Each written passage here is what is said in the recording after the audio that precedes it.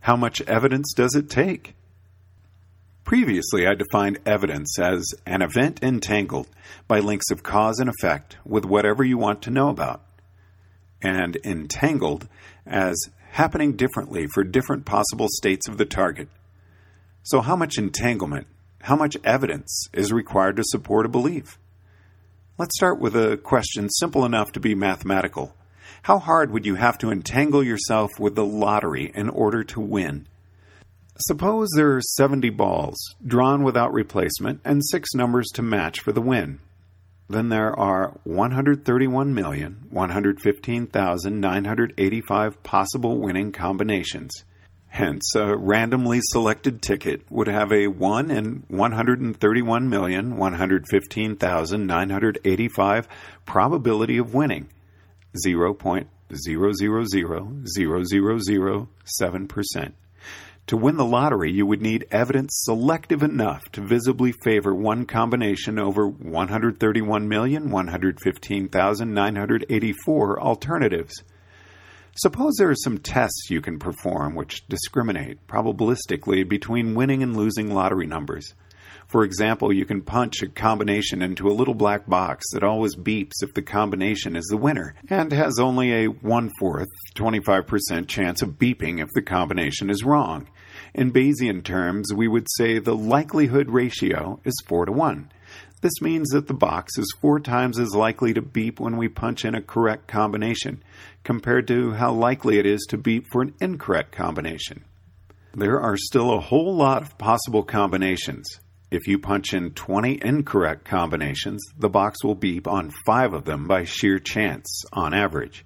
If you punch in all 131,115,985 possible combinations, then while the box is certain to beep for the one winning combination, it will also beep for 32,778,996 losing combinations, on average. So this box doesn't let you win the lottery, but it's better than nothing. If you use the box, your odds of winning would go from 1 in 131,115,985 to 1 in 32,778,997. You've made some progress toward finding your target, the truth, within the huge space of possibilities. Suppose you can use another black box to test combinations twice, independently.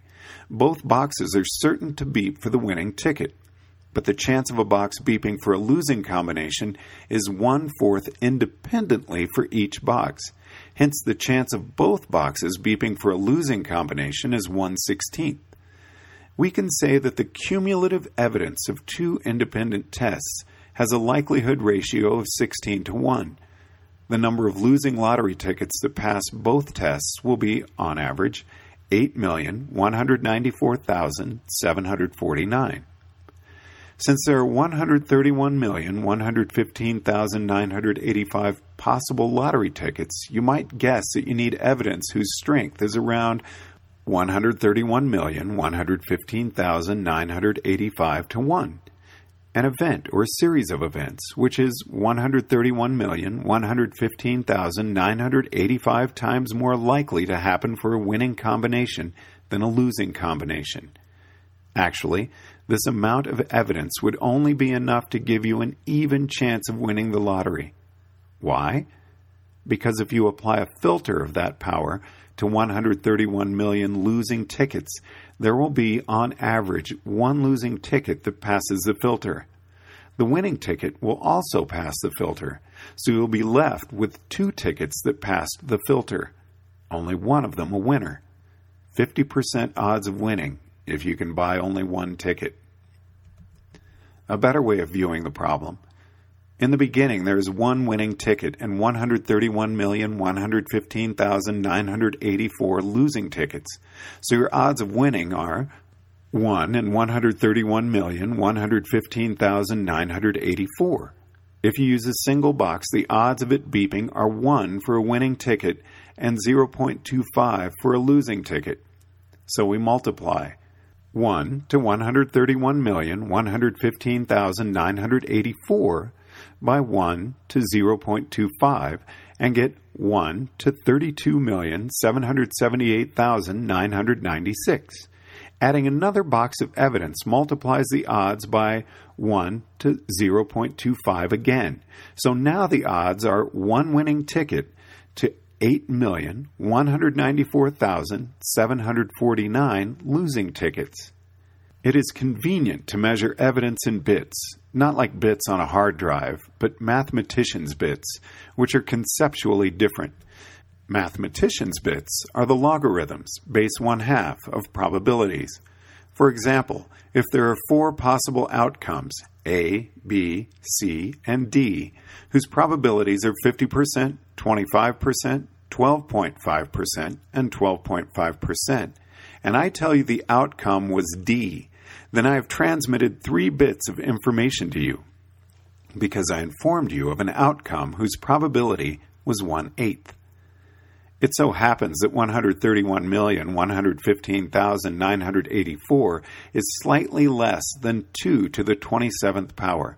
So 14 boxes, or 28 bits of evidence, an event 268,435,456 to 1 times more likely to happen if the ticket hypothesis is true than if it is false, would shift the odds from 1 to 131,115,984 to 268,435,456 to 131,115,984, which reduces to 2 to 1.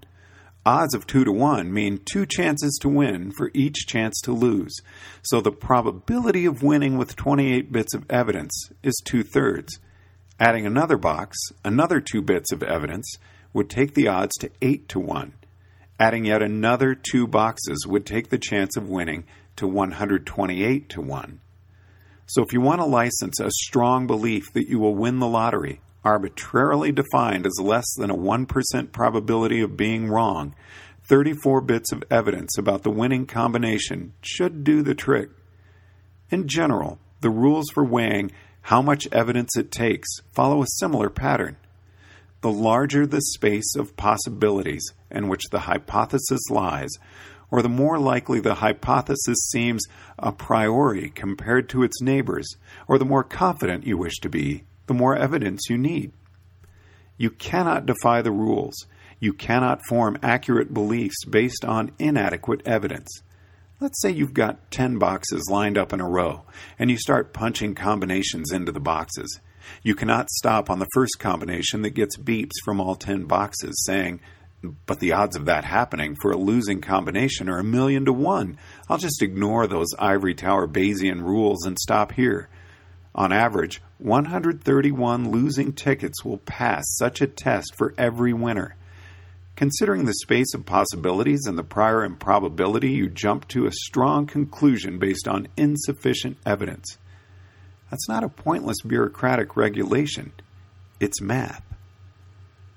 Of course, you can still believe based on inadequate evidence, if that is your whim, but you will not be able to believe accurately. It is like trying to drive your car without any fuel because you don't believe in the silly-dilly fuddy-duddy concept that it ought to take fuel to go places. It would be so much more fun and so much less expensive if we just decided to repeal the law that cars need fuel. Isn't it just obviously better for everyone? Well, you can try if that is your whim. You can even shut your eyes and pretend the car is moving.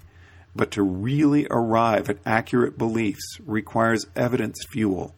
And the further you want to go, the more fuel you need.